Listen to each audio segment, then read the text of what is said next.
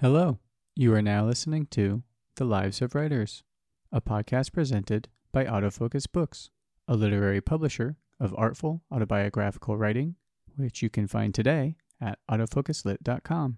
If you'd like to support us, there's a number of ways you can do that. First, by checking out our books over at autofocuslit.com/books, which is where you can also find a t-shirt with the logo for this podcast on it, which you can buy. You can also sign up for the newsletter, which is starting this year over at autofocuslit.com/email. You can also use the app you're on to rate the podcast or maybe write a quick review if you like it. And finally, of course, you can just tell some friends who you think might like the show.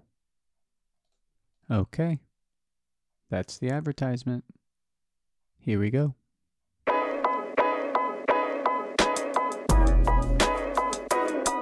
Once again, welcome back. This is The Lives of Writers. Thanks for listening. I am the publisher of Autofocus Books and producer of this podcast, Michael Wheaton. Today's episode of The Lives of Writers is hosted by Jeff Alessandrelli. Jeff Alessandrelli is the author of several books, including the poetry collection Fur Not Light. His novel, And Yet, is being reissued this year by Future Tense Books. He is also the director and co-editor of The Small Presses, Phonograph Editions, and Bunny Press.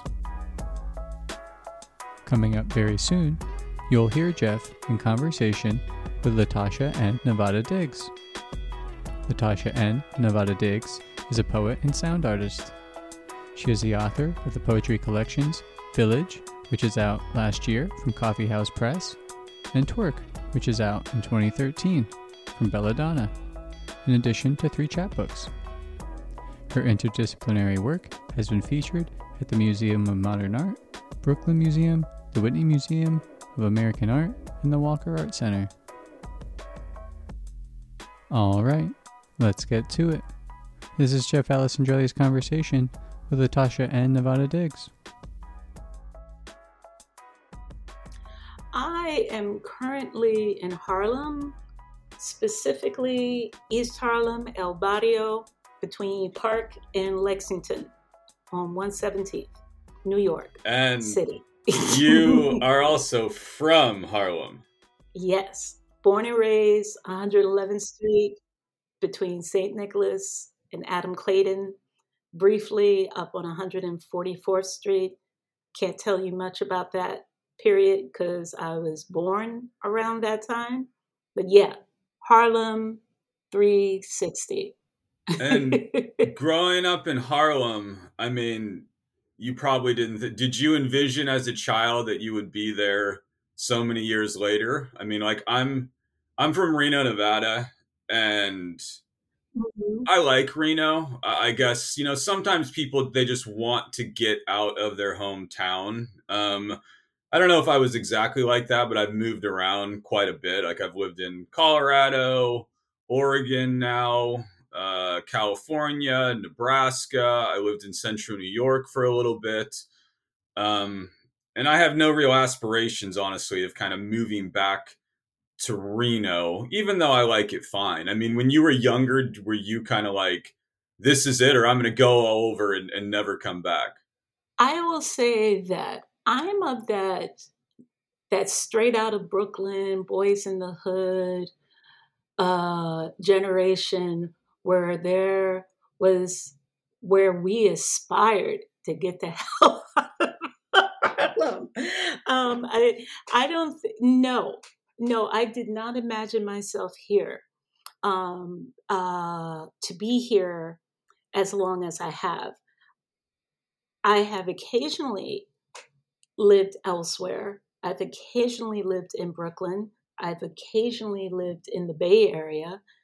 I occasionally lived in Brazil and Japan as part of residencies or going to grad school. I did not imagine myself to be here as long as I have. Home I'm sure you can relate to when you talk about Nevada. It's a love and hate thing, right? You're born and raised there. You don't necessarily need to stay here. That's not this is not this it's okay. Your parents being from there, cool, but I don't have to be here forever. I'm not one of those people like I'm going to live and die in Harlem. So I did not imagine that. I imagined that I would have been better adapted for the West Coast. When I was there, it didn't feel that way. It felt like it's cool, but there's something about the New York me that's not necessarily gelling with this Bay Area vibe. Even though folks from New York would sense or speculate that I'm not from New York. And I'm like, no, I'm just an oddball New Yorker. And there's plenty of us here. And so, yeah, I would not, no, no, I can imagine myself living in Brazil forever. Yeah, but I didn't, yeah, this was not planned. It wasn't preordained. No. My dad's side of the family's from San Francisco, so I spent a lot of time there growing up. And my cousin lives in Oakland right now. Sister lived in the Mission for Mhm. many years. Now, when you were there, people that didn't think that you were kind of like a New Yorker either. I think some people got a notion that I was a New Yorker. And I think it was the Bay Area was interesting because my first year I was in Oakland, but I was not in the Oakland that I like to say I should have been. Like if I was in the part of Oakland that everyone talks about as romanticizes as this place, as this community, which I didn't tap into until like my last 2 months living there in the West Coast, I might have stayed, right? Um, but I wasn't connected to that community yet. And then my second year, which was in the Bay, which was over in San Fran, I loved the Mission area. Um, it was also getting to this point where you get Silicon Valley that's just hiking up the rents.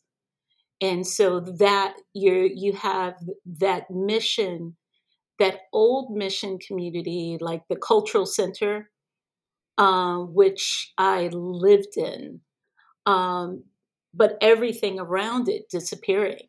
And I just knew that I wasn't going to be able to afford it. Why did you move out there initially? I went out there for grad school. I went out there for grad school, and I went out there to get out of New York. It was finally there was an opportunity. It was an opportunity of mixed feelings and a lot of angst. Um, but I had applied to grad schools, um, and I purposely applied to grad schools all on the West Coast, purposely because I needed to get out of New York. I didn't feel New York was home for me anymore. I I also felt that I wasn't growing creatively, that there was something that I needed, and it was not in New York. It was no longer there. Um, I needed a change, and I purposely applied to various grad schools in the West Coast to try it out to see if the West Coast fit for me. And what years was this around, or what years? This was 2006, 2008. Okay, so 15, I guess 17 years Mhm, ago now. Now, mhm. how did you really start kind of thinking of yourself as a writer? I mean, did you grow up with books in the household? I mean, did you grow up with kind of friends who were aspiring writers, or Was it something that you kind of No, came into your own? it was something I came into, and it was something I came into that was encouraged by a friend of mine named Ricardo, who uh, is a writer and a brilliant visual artist in his own right. And we befriended each other when he was working at Tower Records, which was down on Broadway near 8th Street, back in the 90s. And we were pretty close. And he had saw some poems that I was writing in a sketchbook, because I had like the classic, black hardcover sketchbook that every New York kid had who who aspired to be an artist, a visual artist. And I would write poems in there, and he thought I could write music reviews. So it wasn't really a conversation about aspiring to be a poet. It was more of you could write music reviews. And so the poems actually led me to writing music, being a freelance music writer for a short time, writing for The Source, writing for Vibe, writing for Herb magazine, which was on the West Coast when it was around, writing for Ego Trip. So I wrote music reviews in this kind of wacky way for a couple of years. I didn't know technically what I was doing in terms of like, I don't know how to write an essay properly worth a damn. And, but I knew how to get around reviewing these albums in the way I heard music. So when that dried up, I also said to myself, I need to understand what I'm doing a little bit more. So I went back to school. I went back to school after dropping out of high school. So I went and got my GED first, which then allowed me to go to Burr Manhattan Community College, majored in liberal arts, got a lot of D's in English before I managed to get a B. Um, uh, just a lot of work, a lot of tears. Um, Still not, I still wouldn't call myself an essayist, but I mean, it was like I went back to school to kind of figure out to improve upon something that kind of started rather organically through my friendship with a friend who thought I could do it, but no frame of reference, no thought that that's what I would end up doing some 20 plus years later. So okay, the record reviews, I mean, were they longer? Were they shorter? Would it just depend? They were shorter. I mean, it's like I tried to write a profile once. I remember pitching to Vibe magazine, to, I believe, the music editor uh, was Rob Kenner, uh, pitching that I wanted to do a story on jungle music early on when jungle music was first getting some little plays. But no one still was like, what the fuck is this? Right. Over on our side of the pond. Right. And I went over to hang out in the UK with my brother, and an old friend from the Bronx who had, relocated there and were living there. And I pitched a story like, I want to do a profile on jungle music. I couldn't finish it. I didn't know how to finish it. I didn't know how to transcribe the interviews. I didn't know how, and I interviewed some of the folks at that time. But I was, I could not get that story together. So it didn't happen.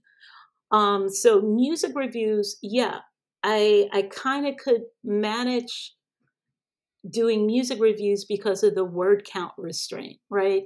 I was doing smaller reviews. So the reviews were maybe like 150 word reviews, 75 word reviews, maybe the most 300. Yeah, I never managed to get to that point of writing profiles where you get paid a word per word. But I did do some smaller profiles like on Maxwell and Dion Farris.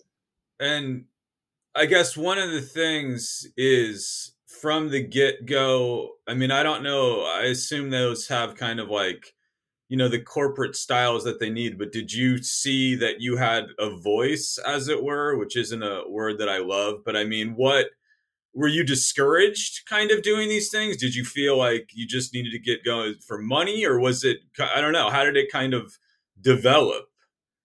I mean, it first developed for me.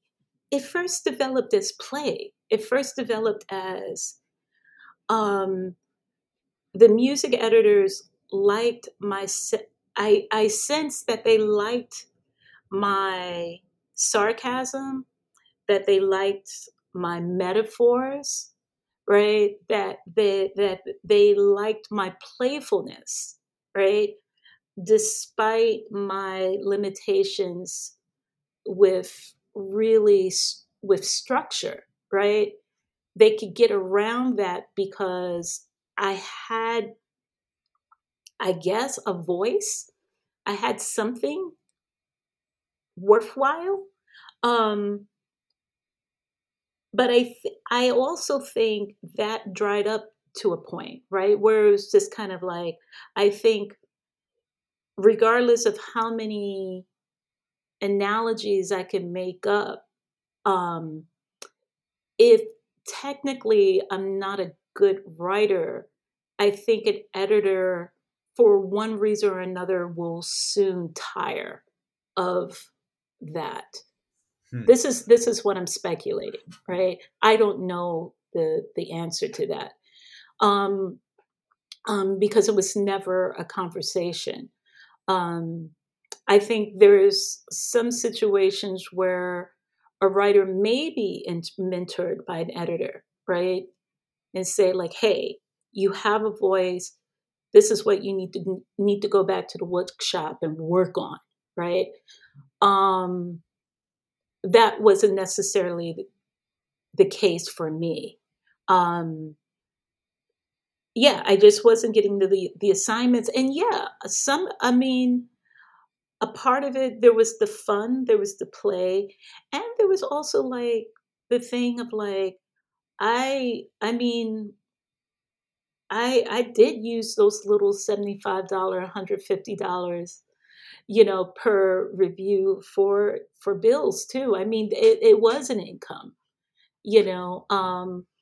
And also, I think, also in hindsight, I think also I didn't know how to ask for help, right? So when there was no, when when editors stop calling you, um and and I mean, and that eventually happens, and you have to ask yourself, well, what's let me look at my work and see what's going on, right? But I also knew, the thing is, it's not like I didn't know. I mean, I'm someone who did not graduate from high school. I am someone who is not very good with my English classes in high school. I am someone, where the English teacher actually saw me cutting class outside and literally walked up to me and said, "You're not going to amount to anything." Like, that's what he said.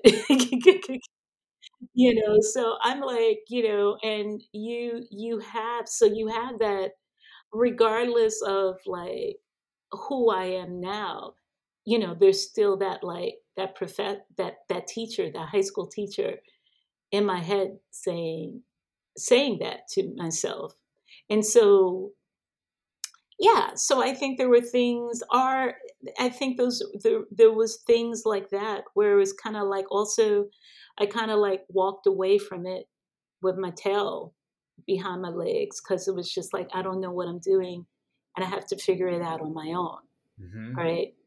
And I guess when that stuff dried up and when you were thinking about MFA programs, I mean, I guess by then you had put together some type of little poetry kind of portfolio and we're thinking, I assume, a little bit more seriously Oh about yeah. how kind of play can be interwoven Oh with yeah. poetry. I Yeah. mean, by then, were you kind of, were you in touch with folks that, I mean, were you reading more poets? Were you in touch with, contemporary folks who you were reading? I mean, how did it kind of blossomed by then, by the time you were applying? By the time I was applying, oh yeah, definitely. But even prior to that, because I talk about Ricardo really being the one who pushed me forward with writing, and really kind of writing the music reviews that I wrote back then. Um, Later on, um, part of that was being part of the New York spoken word community, one of varied communities in New York, not just the one, but one of them, one in several of them. And then my ties and friendship to a writer named Tony Medina, who is not a someone coming out of the spoken word community. He's a writer and he's a reader, um, and for more or less, he became someone who was encouraging a lot of folks at that time to continue reading, to write, and also to read. The importance of reading was at the top of the list for him. And so it was either going with him to bookstores and being introduced to different types of writers in that manner, right? Or going to his crib, which, could be turned into a full on workshop in itself, and reading books from his bookcase because he wasn't going to loan you any books, right? You weren't going to walk out of his house with any books borrowed from, no. If you're going to read them, you're going to read them there in his living room on his couch, right? Um, and and if he was going to read your poems, he was going to read your poems at his house. In many ways, a number of those folks during that time, our first editor was Tony Medina, because he was the one you could trust to read your work, to who actually could say something about it, that made sense. I don't think a lot of us shared our work with each other. Some of us did, but not a lot, you know. Um, but also our level of critique was, that's deep, to interesting. So it was like, what is the difference between deep and interesting, and what exactly does that mean, right? I don't think a lot of us had those chops yet, right? Especially if we were not coming from a writer program. Um, for me, especially me, because I didn't even think of myself as a writer. I didn't even imagine myself as a writer. Even then, you just thought you were playing around. Then I'm I'm giving myself some serious now, right?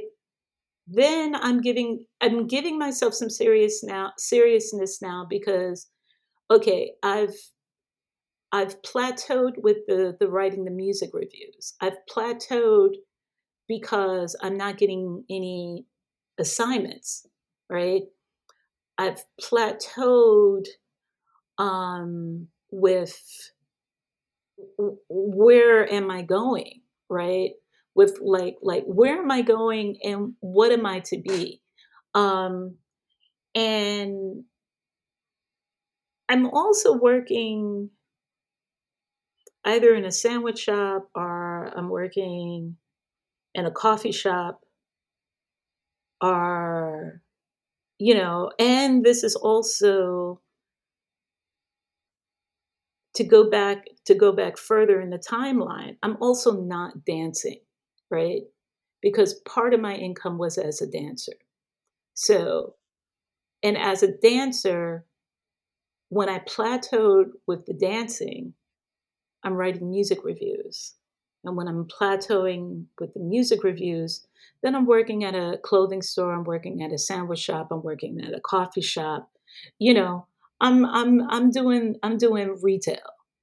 Um, and then after work, I'm either hanging out at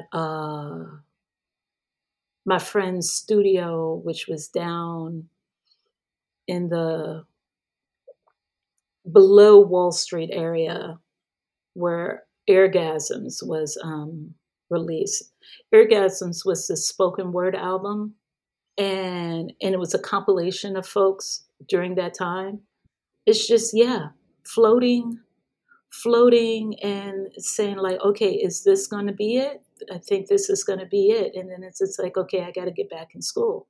So yeah, I'm starting to take myself serious. And then you apply to programs. Which one did you end up going to? Well, the first one I went to was I was at BMCC, right? We're still in the 90s, right? So I'm at Okay. BMCC. I'm at BMCC. I'm majoring in liberal arts, right? Majoring in liberal arts, thinking towards the end of that maybe I'm good at history because I'm feeling this, right? I'm feeling this, this whole like ethnic studies department. I'm just sucking up all of these courses, or maybe I'm a teacher, right?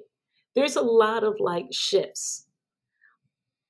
And I do an honors in poetry, and I do the the books that I was assigned in when I was at BMCC were a book by Martina Espada and a book by Rita Dove. Far from how my work now, right? Like it's just kind of like what? Um, and yeah, so being introduced to their work during this, and then eventually talking about jazz poetry with my English professor, who I felt was my favorite English professor because he was the one who was failing me.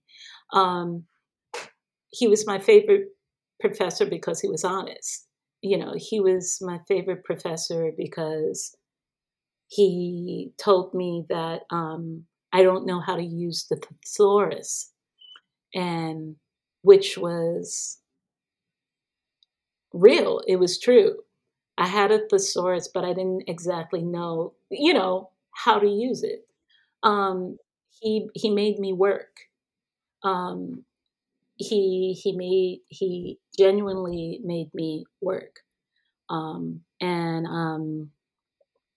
he made me pursue that tutor outside of school, who then ended up being the music producer and rapper Mike Ladd. He was working in the English department at LAU in their tutoring program, right? So he was my tutor. So you graduate from BMCC? Yeah. And then do you apply to MFAs right after that? You take some No, time no, I off? take some time off and then I go to NYU School of Education. I've talked with other people for this show who were very kind of undergrad, MFA, teaching job, like published some books. And I'm not deriding them, but like it was a little more cookie cutter. I don't know how else to say it, and you were trying out different things. Oh yeah. I mean, I mean, also there was a question of, I think for me coming from where I'm coming from, okay, if I'm going to NYU now, right?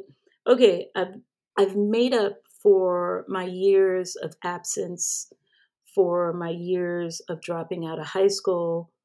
I've made up for the, not so glamorous GED score, yet enough for me to uh, enter a 2-year associate's programs, which is kind of like a makeover for what I was not able to grasp in high school.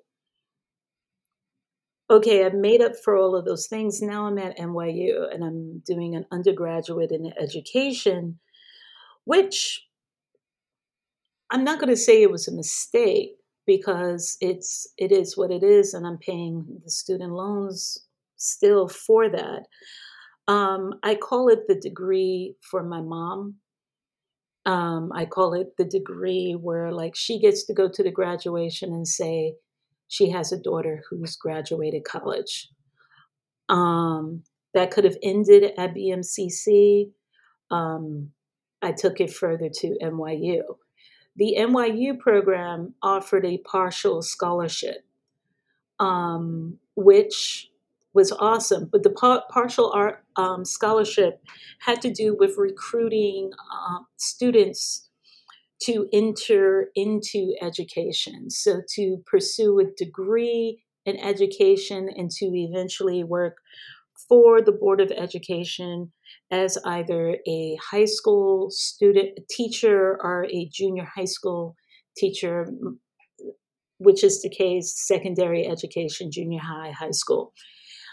In history, I thought that in pursuing this degree at NYU, an education degree in history at NYU would allow me to study with professors that I knew were there that I really wanted to study with, like Robin D.G. Kelly, Trisha Rose, Kamal Brathwaite. Like I was like, my plan was like, I'm going to be studying with all of these professors, right? And the reality was, I am not, because I had literally taken every Caribbean, African, Puerto Rican studies class offered in ethnic studies at BMCC that basically counted for all of those specialized courses at NYU. So because, and do you get what I'm saying? Because I had taken all of these kind of like Black and Brown study courses at BMCC, I was not allowed to take any more Black and Brown studies courses at NYU, which was whack. Which was electives. It was whack. It was whack. And like, what am I here for? I'm here to take these classes with these folks, right? And they're like, no, you can't. Your major does not allow you to. And I got away with taking two. I got away with managing to take a class with Kamal Brathwaite, which really changed a lot of stuff for me in thinking about literature, in thinking about women's literature, in thinking about Caribbean women's literature. And I got to take a course with Kelly, which allowed me to look even further at Amy Césaire's work and to look at, all of these other things, but I wasn't, and that was it. And the saving grace was that I hadn't taken anything in the areas of Asian studies.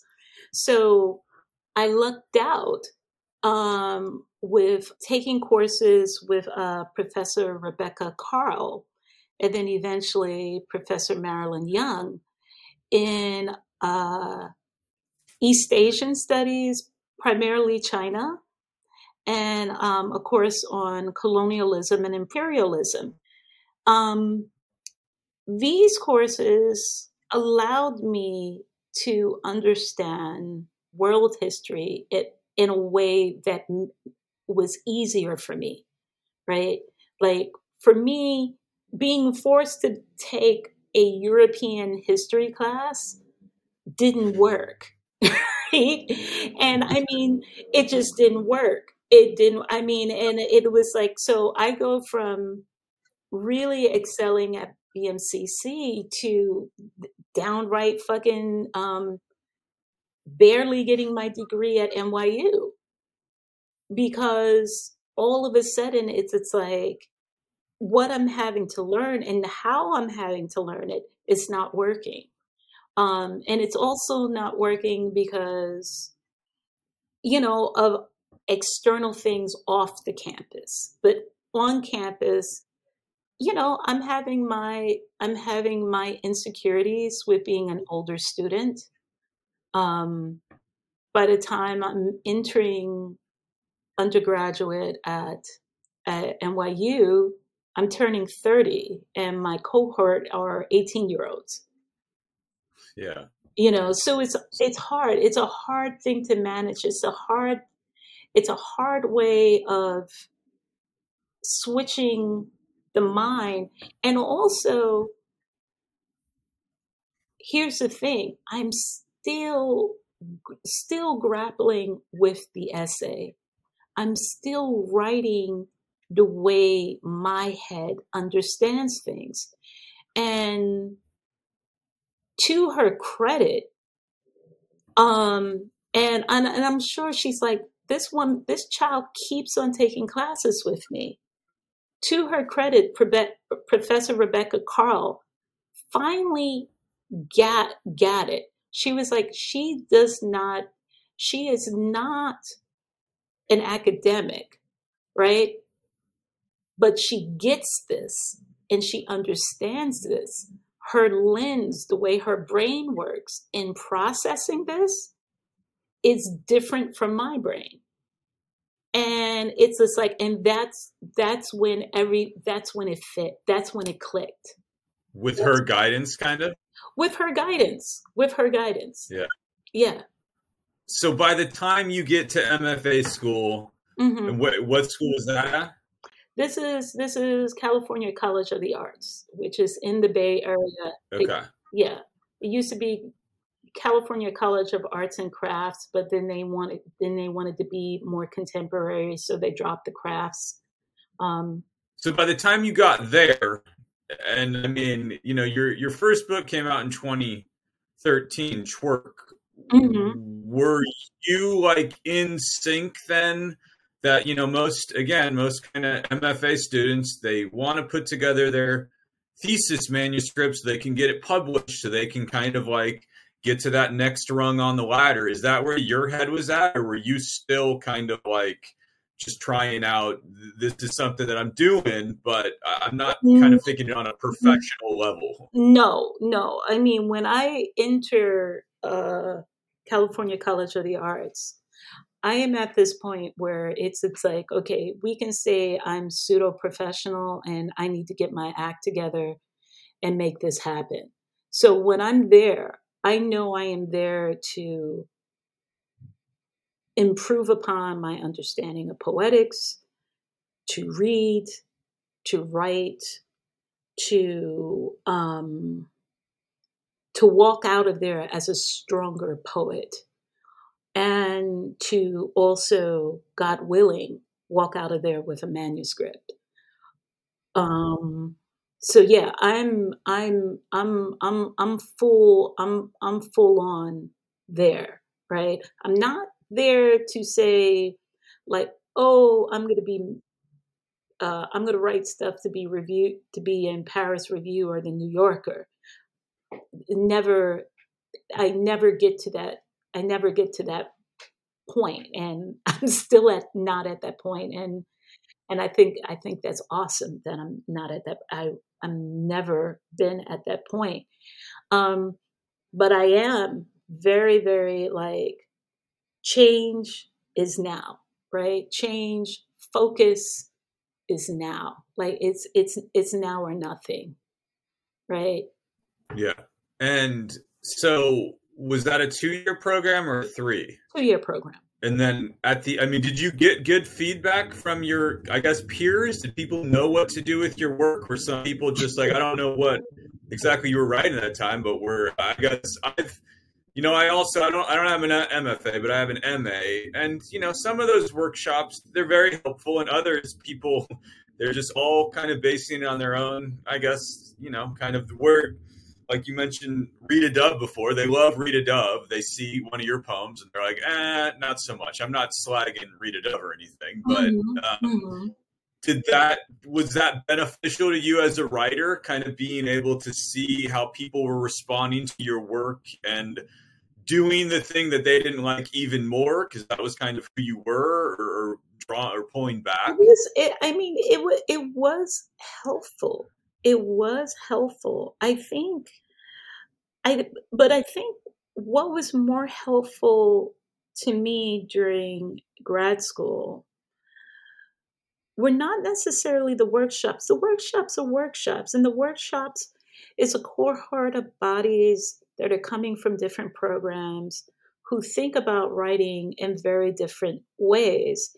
And I would say that I didn't necessarily find my my buddies in the workshop, Mm-hmm. right? I I definitely found my buddies um, in the Cave Canem environment, not so much in the grad school workshop. What I did find, I found some amazing readers of my work who could look at my work and say, hey, I think you should check out the work of so and so.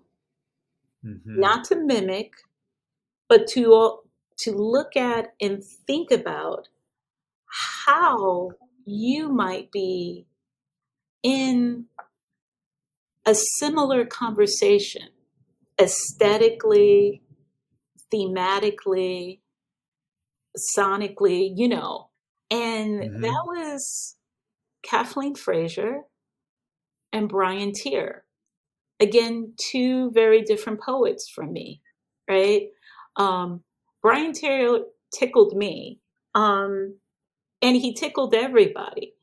He was recommended to me by Kathleen.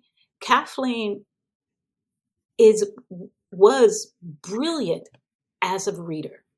I mean, her work is incredible. Her as a reader of your work was mind boggling. She would read my work, which were early poems, some of them earlier versions of things that would eventually be in Twerk or in Village, right?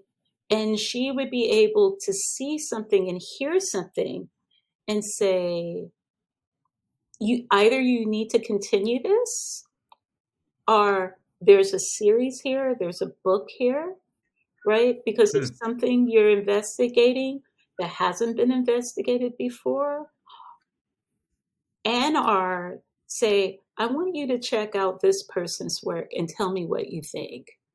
And I would always come back like, oh, I needed to read this, right? Like it was just kind of like not much. And so yeah, she was generous with her time and she was generous with her brain. Brian, who's an incredible writer, he's also someone devoted to criticism, to literary theory. And so what he implants is a kind of is like a history, a timeline of writers who also write about theory, who also write about process and aesthetics. Not just writers who write the poem and then they ain't gonna tell you anything about anything about anything, right? They have like they're quite aware of what they're doing, and they can lay out to you what what they're doing and what this stems from. And so he, in his readers, in his compiling of articles and essays and work that we should be reading, particular movements, particular generations, whether it be first wave or third wave feminism or Black art movement, or, or even Kamau Brathwaite and Nathaniel Mackey. It's I read the most with through their encouragement. I also read a lot through the encouragement of Donna LaPierre and Opal Apamadisa, who had me thinking about speculative fiction, which it's something I've attempted that, I still want to venture towards again, because there's some books in the class that we were assigned that really sparked curiosity. And it was also interesting in Opal's class because there was a clear tension between the body of work she was assigning versus what some students felt were not worthwhile text and what they felt she should have assigned. So I would say during grad school, when it became more of, this is my choice. This is, if I'm going to be this, I'm going to be this, and I'm in it. This is how it worked for me.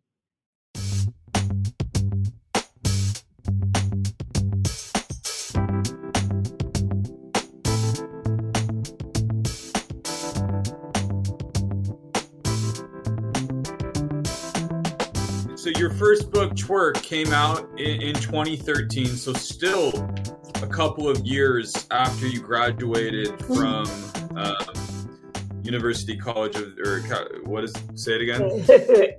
California College of the Arts. California College of the Arts. And I first came, I think I encountered Twerk in maybe 2015, maybe 2014, and I have 2 copies of it. And the first one that I have is second printing. The other one that I have is a 5th printing. Mm-hmm. So your first book for a small press poetry collection, it did really, really well. Yeah. And I guess I'm curious, I know you had some chapbooks prior to the publication of Twerk, but what was the process, I guess, of kind of both getting the book in the world and also, you did try out, you did different things from history, what have you. I mean, to see it kind of really make a splash, I guess. What was that like for you? I mean, did you feel like you had a lot of affirmation? Did it feel like I'm on to the next thing, or how did that kind of go? It was a surprise. It was a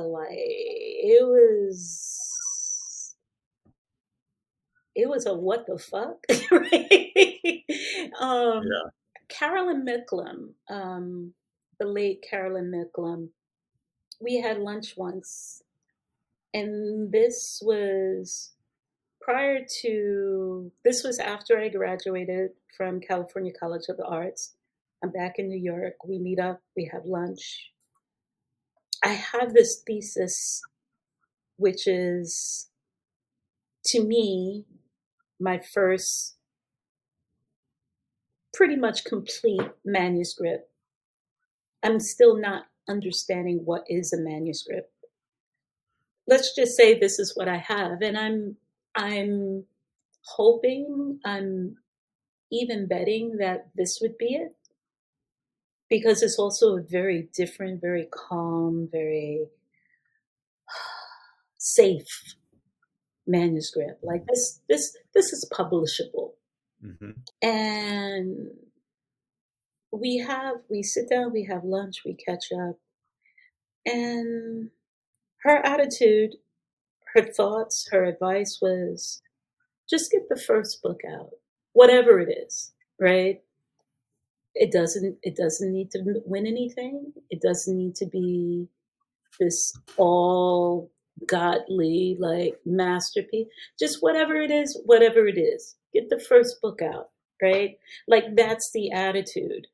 um Donna de la Pierre, her advice when I'm graduating is it's okay if your first book comes out in your 40s. And I needed to hear that, um, because a lot of folks at that time who were younger than me, they're all gambling on that book to come out in their, that first book to come out in their 20s, because like you said, there are folks who do the timeline, right? Like this is what they've always wanted to be from jump, right? Like they know what they want it to be. They know what they want to be. They know what they are becoming. And so everything is in order. My stuff has always been out of order, always been late. You know, um, what Donna's sharing is that the life of the writer doesn't necessarily occur at an earlier age. Sometimes a writer's career happens later, and that's okay. Um, and there's plenty of examples of that. So I come back home thinking this is it. I'm not going to stress things. Secretly I am. And with Twerk, it was really through the generosity of Rachel Levinsky at Belladonna inviting me to center something. And what I center, which was 20 pages of that thesis project and 20 pages of something that I was calling something else and 20 pages of another thing, and her picking which one, which would eventually become Twerk. And that's how it happened. And I mean, and it also happened at a point in which I'm back home. I've been back since 2008. Nothing is really popping at all, right? I'm sending this other manuscript, this thesis out, thinking that this is the one. It's not getting any buzz. It's flatlining. Some folks are not even sending feedback. Somebody, a publisher invited me to submit it. I submitted it and I didn't hear back at all, on two different manuscript projects. So my attitude is like, well, maybe I'm not meant to have a book. Maybe this is just not maybe this is not it, right? Maybe this little excursion into literature um, still is not for me. Maybe I still need to figure out what am I going to do? Got that late though, so that's pretty late. Okay, I mean, you're sending stuff out, but you're still like, maybe this is not my path. Well, yeah, I mean, I'm second guessing because I mean, the thing is, nobody is biting. Yeah. So it's like, it's like, what am I going to do? It's just like, I'll just continue to work at the jobs that I'm working at. But I'll also, it's just kind of like, maybe I'm just, that's it. So when Rachel approaches me, I'm kind of cynical at this point. I'm kind of pessimistic. I'm like, eh. and Right. and she chooses twerk, and twerk goes through a radical transformation, a lot of love, a lot of care with uh in coming from me, coming from my editor Cara Benson at the time, coming from the whole Belladonna crew, right? And then boom, it's like, whoa, Yeah. you know, didn't see that coming. And were you, I mean, were you pretty elated? Yeah, yeah, I'm quite, yeah, no, I'm quite happy, and and I'm quite like giddy about it. I'm also, I mean, part of me wants it to succeed because it's so. Part of it is like not giving a fuck, and then a part of it is just Mhm. like, this title is so funny. I have to be silly about this, right? So, I mean, there is a concerted effort to make sure that this book sells, right? And when it sold out of that first print, we were like, whoa. It was just like, whoa, whoa, right? And a little bit of the hustler, back of the, the car trunk, you know, gene activated. And it was just like, oh, let's see if we can sell another. So it's like we we made it happen. We made it happen. And it's nice. It's nice. It didn't uh Belladonna, being what Belladonna is, largely run by volunteer run with not a lot of money, not a lot of infrastructure, or the types of, departments and assignments that other publishers may have. We knew that, and we understood that, like, it's like, okay, we don't have any money to enter it into this and that and that and that competition. It wasn't a concern, I will say. We could have made it a concern. We could have took a chance. We didn't, and I don't think any of us was necessarily thinking about that. And it did good. It did good on its own. Yeah. Mm. And did that start with residencies? Did that start with other things that kind of like, I think you're still immersed in to a certain degree? I would say with the residencies now, I'm not so much immersed in because I'm tired. Also, it's like I want to take a break, and I want to be absolutely ready to pursue residencies again during that time. And we're talking after grad school. Yes, I was applying left and right for different residencies.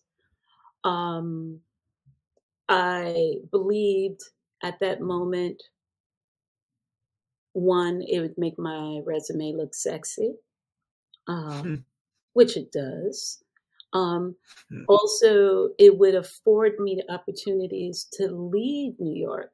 I think also I'm someone where New York is my home, but also New York tires me. So I am so game for a plane ticket anywhere, anytime.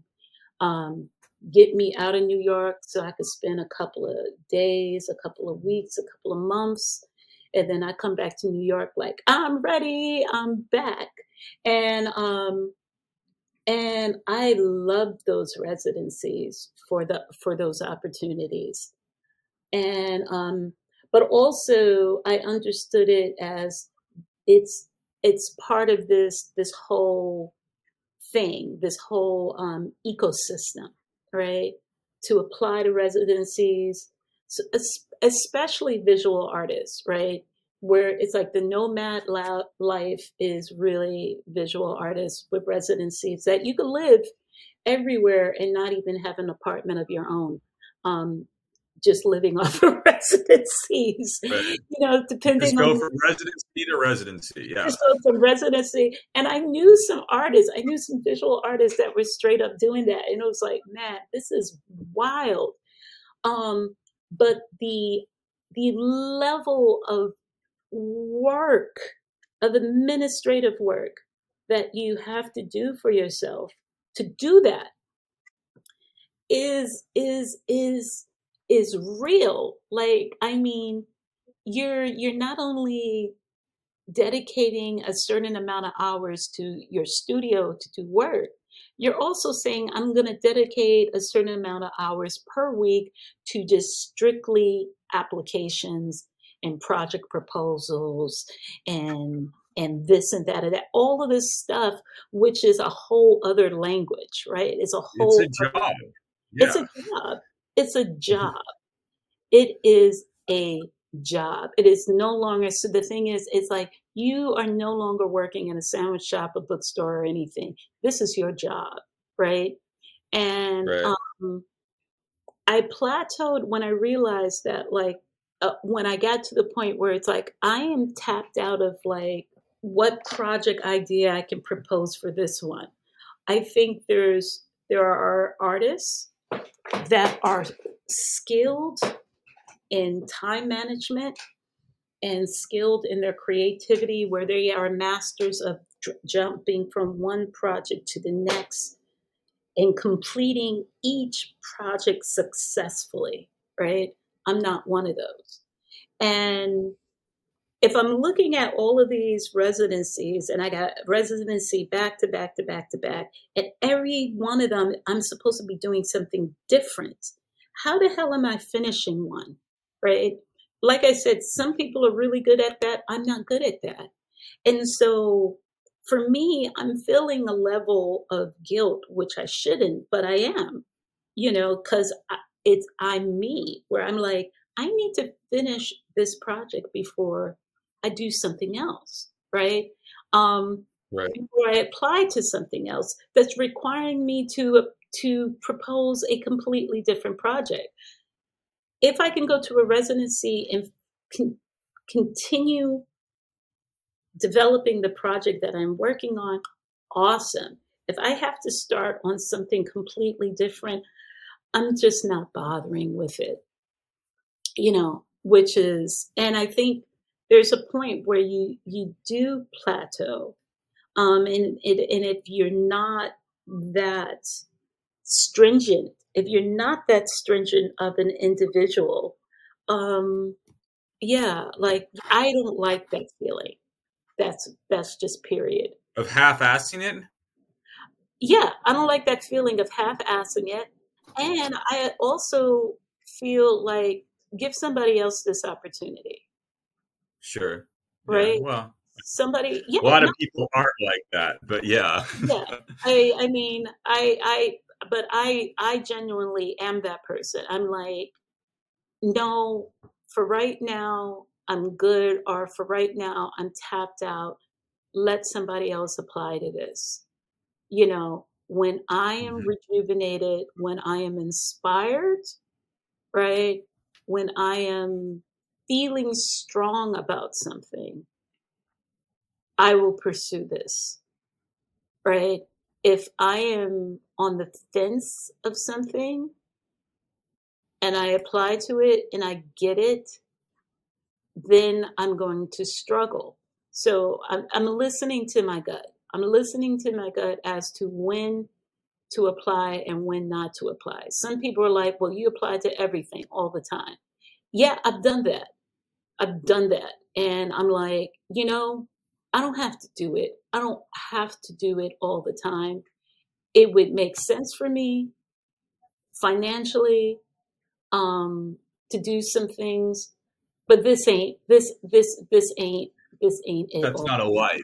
Yeah, That's not a life. That's I not a get life. that. Yeah.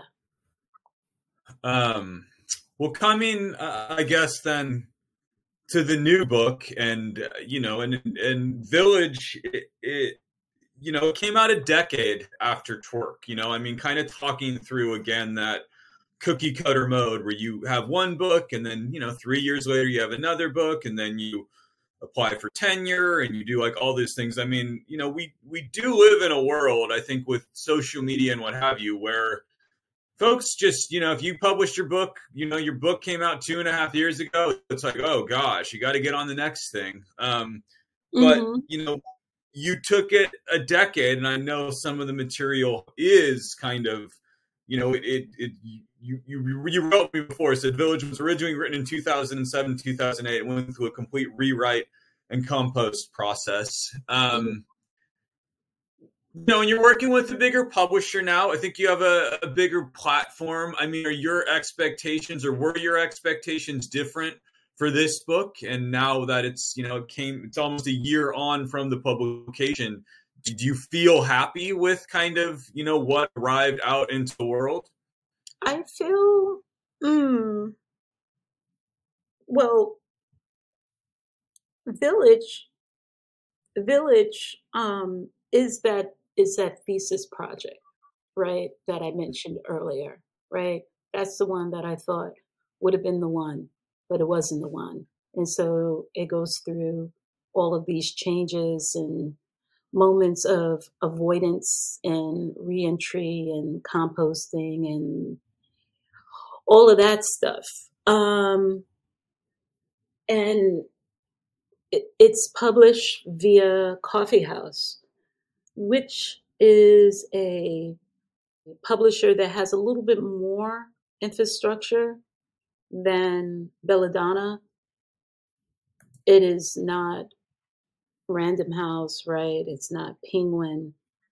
It's Coffee House. It's still a small publisher with a rich 50 plus year history that has an office and has a little bit more than Belladonna, right? Everything is not volunteer. Everything, they have some folks. And I'm still waiting to see. I'm still waiting to see what the results, the results are not fully in. I think, and they're not fully in, not because I'm unhappy or dissatisfied with something. I think Coffee House had some hiccups, had some challenges recently. There were some changes of leadership and staff personnel, and they're coming out of that now. And to their credit, working with them right now has been nice. It's been wonderful. I'm also understanding that previous Coffee House authors, some more veteran with a longer relationship with Coffee House, they have a different experience. They have a different experience as to what goes, what doesn't go. I'm still relatively learning exactly what happens and what doesn't happen, and that largely has to do with some of the hiccups that they had that were internal with the press, with the house, and they had to smooth out those hiccups. And so they're in the smoothing out process right now. They're still following this calendar system, which is fascinating to me because it's also like looking at publishers that publish a certain amount of books annually, but also have them on these seasonal releases, right? You got your spring, you got your summer, you got your winter release. And just the number of books that are published each season is fucking daunting to me, right? And it's daunting because it's like there's still a small publisher, so one can imagine what someone at a larger publication like just the amount of books that are published. And just that, the amount of books that are published per season, right? And I'm like, how does anybody's book get any attention? Um, and Yeah. yeah, I mean, honestly. And so I'm still I'm still waiting on someone to review it thoroughly. There have been some mini reviews, which have been wonderful, and I'm really appreciative of those. I am still waiting for the review. I'm still waiting on that longer review. And some older writers have assured me that why there likely some delay in seeing that has to do with the complexity of the book. That it's not a book you could swallow whole in one night. I mean, I don't know. You tell me. I was just saying that it isn't like you sit down and read it in a night and move on. I mean, there's the archival work, there's the family relationship in terms of that archival work, there's the sonics, there's the multiple languages. And these are some of these things were inch work, but also I do think it expands upon them. But it's not a book. It's a book that simultaneously asks nothing of its reader and asks a lot of them.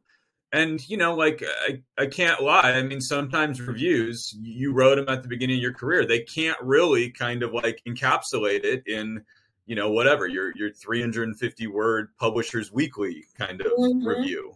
Mm-hmm. But it's a book that I did find very powerful. Particularly in, I guess, your willingness to, I guess, in both language, but also in kind of how that language is being transfigured in terms of the archival to deal with some of this stuff that, another person might write a couple of sonnets and that's it. I mean, it's a hard book in a lot of ways. And like, I've worked a little bit in my own work I wrote about my grandfather's World War II diary last year.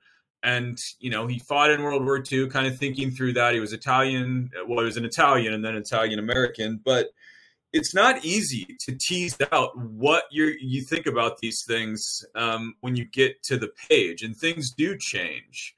Mm-hmm. And I do think it's a complicated but kind of necessary text. Mm. And I can only imagine what writing it would take, too. Yeah. Yeah. I mean, yeah. So yeah, so I'm still waiting. I'm waiting, but I'm waiting and I'm not waiting.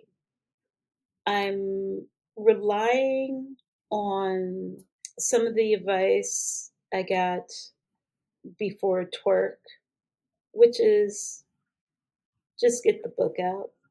Don't worry. Don't think about it much. That it is a book and that it is out. That you accomplished that. You accomplished alone to have completed the book and released the book. Um, Anything else is icing. Anything else is a supplement, right? Don't be concerned with onculates, right? Should they come or not come? A part of me initially wanted to, was because I'm also thinking, well, it's being published by a coffee house. This is presumably a better platform, right? They have better Bigger infrastructure, press. Yeah. right? It more eyes will see it because it is on Coffee House than it was on Belladonna. You know, I'm still waiting. I don't know yet. And Sure. also, Yeah. uh, Yeah. also taking into consideration the advice that there was a woman who facilitated a workshop, I think it was on publicity or marketing, who worked at Grey Wolf. And this was around the time of Twerk. Because it is poetry, it's not fiction, it's not nonfiction. It's poetry, generally tends to have a smaller readership, right, than fiction or nonfiction. Tends to have a smaller readership of reviewers than prose. That because it is that, the timeline is going to be a little bit longer to see what a book of poem does. We can focus on the initial publication date, the initial publicity, the marketing, the machine that gets it out there the first and second month. We can look at where it gets reviewed that first and second month, right? Some writers are fortunate to have reviews released like bam, right? Some writers are fortunate to be good enough with their editing skills where they finish a manuscript and submit it to their publishers a year before publication date. Therefore, they have that, that timeline of like generating the hype around it before its publication date. Very different in my scenario. I wasn't concerned about the hype before the book. I was concerned with, I write slow.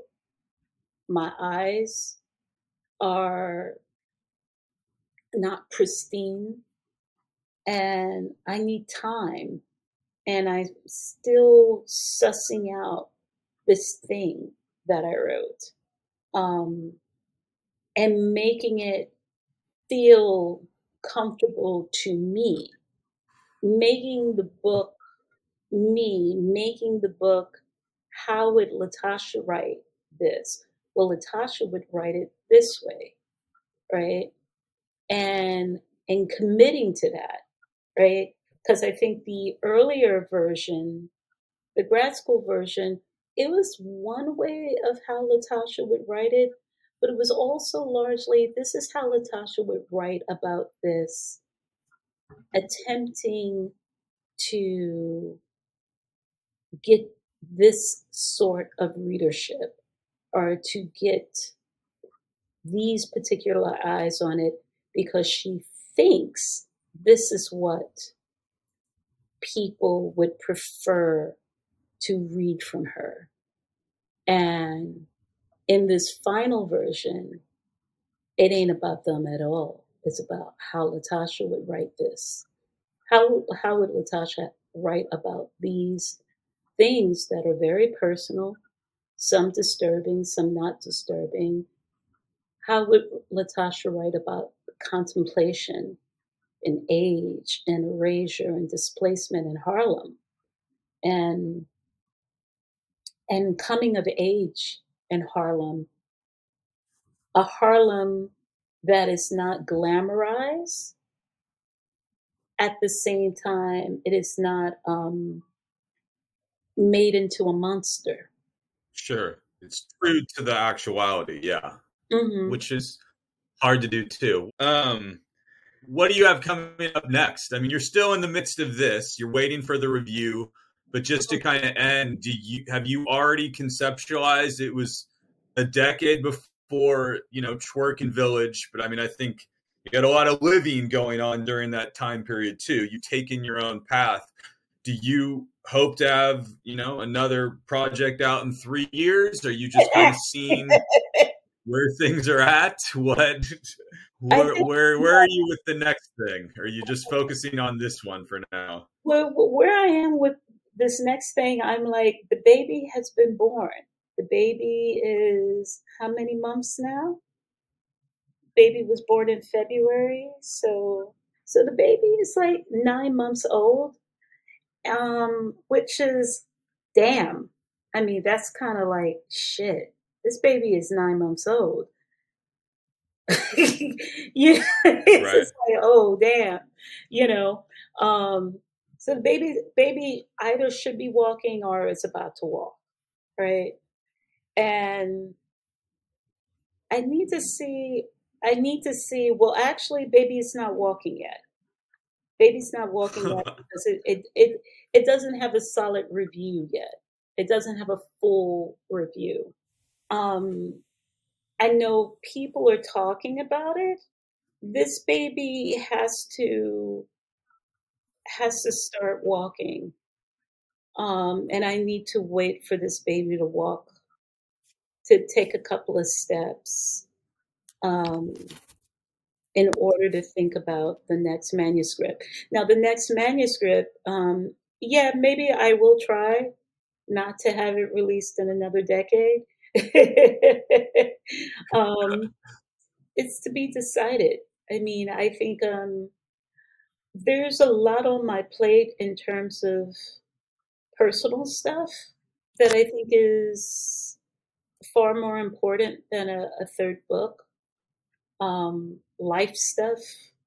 Um, I started a webinar series. I don't know if you saw it, and the webinar series is tied to the book called Out of Order.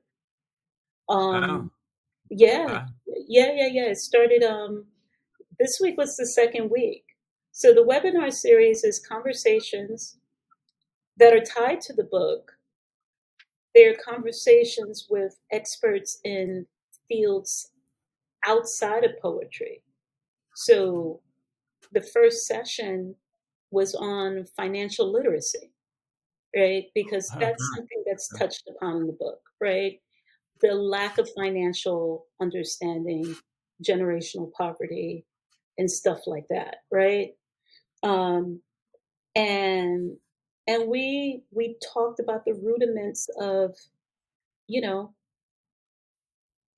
personal finances, understanding, um, budgeting, right? Not, not just, not the financial literacy workshops that I have been involved with that assume you have a job with a 401k, right? If you are a artist working in the gig economy, how exactly are you saving, right? What are you saving?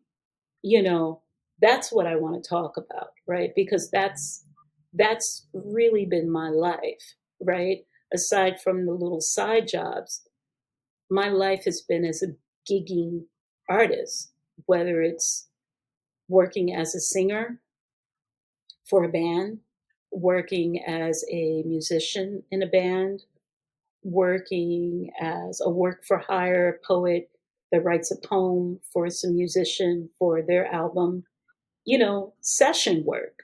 Um, Sure. how do like, do we know these things? And also, it's just like, where I'm coming from, where some folks are coming from, our parents may not know how to budget, how to do this, how to do that, because they don't come from that, right? So it's like generations after generations of folks just kind of like, they manage, but they just manage, right? And it's just kind of like, how can we be a little bit better? How can we help each other? How can we buddy up? So that was the first session. The session this week was on mental health, right? So we looked at trauma, we looked at early childhood trauma, we looked at generational trauma, we looked at how trauma manifests, right, itself. What are the behaviors? And so my conversation was with a mental health expert, a therapist, not my therapist.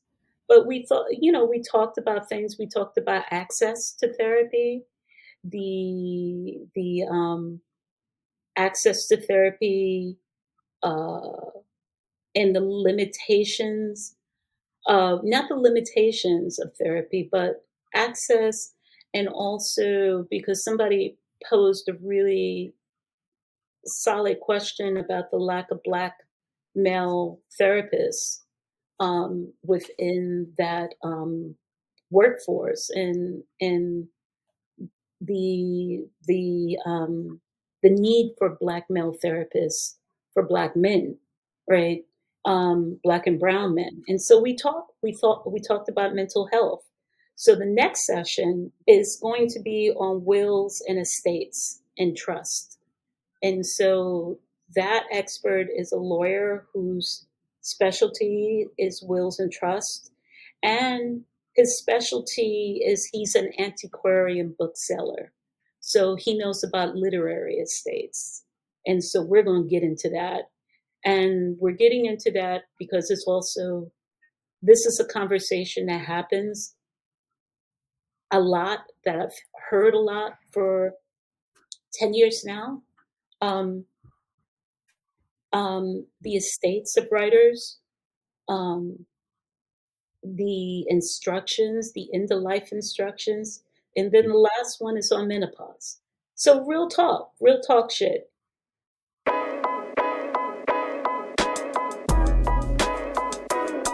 All right, that was Jeff Alessandrelli's conversation with LaTasha and Nevada Diggs. You can check out Village, the new poetry collection from Coffee House Press, wherever you buy books. And the new reissue of Jeff's novel, And Yet, is available for pre-order over at futuretensebooks.com. And if you're interested in doing a little more listening today, you can check out my interview with Jeff about that novel on this very podcast. That was episode 88. And once again, if you're interested in checking out what Autofocus Books is up to, you can do that over at autofocuslit.com/books. And while you're there, you'll see a t-shirt for the podcast. And that's a great way to support the press and the show. Okay. If you want to rate it, go ahead and rate it. If you want to review it, go ahead and review it. Other than that, that's it. Thanks for listening.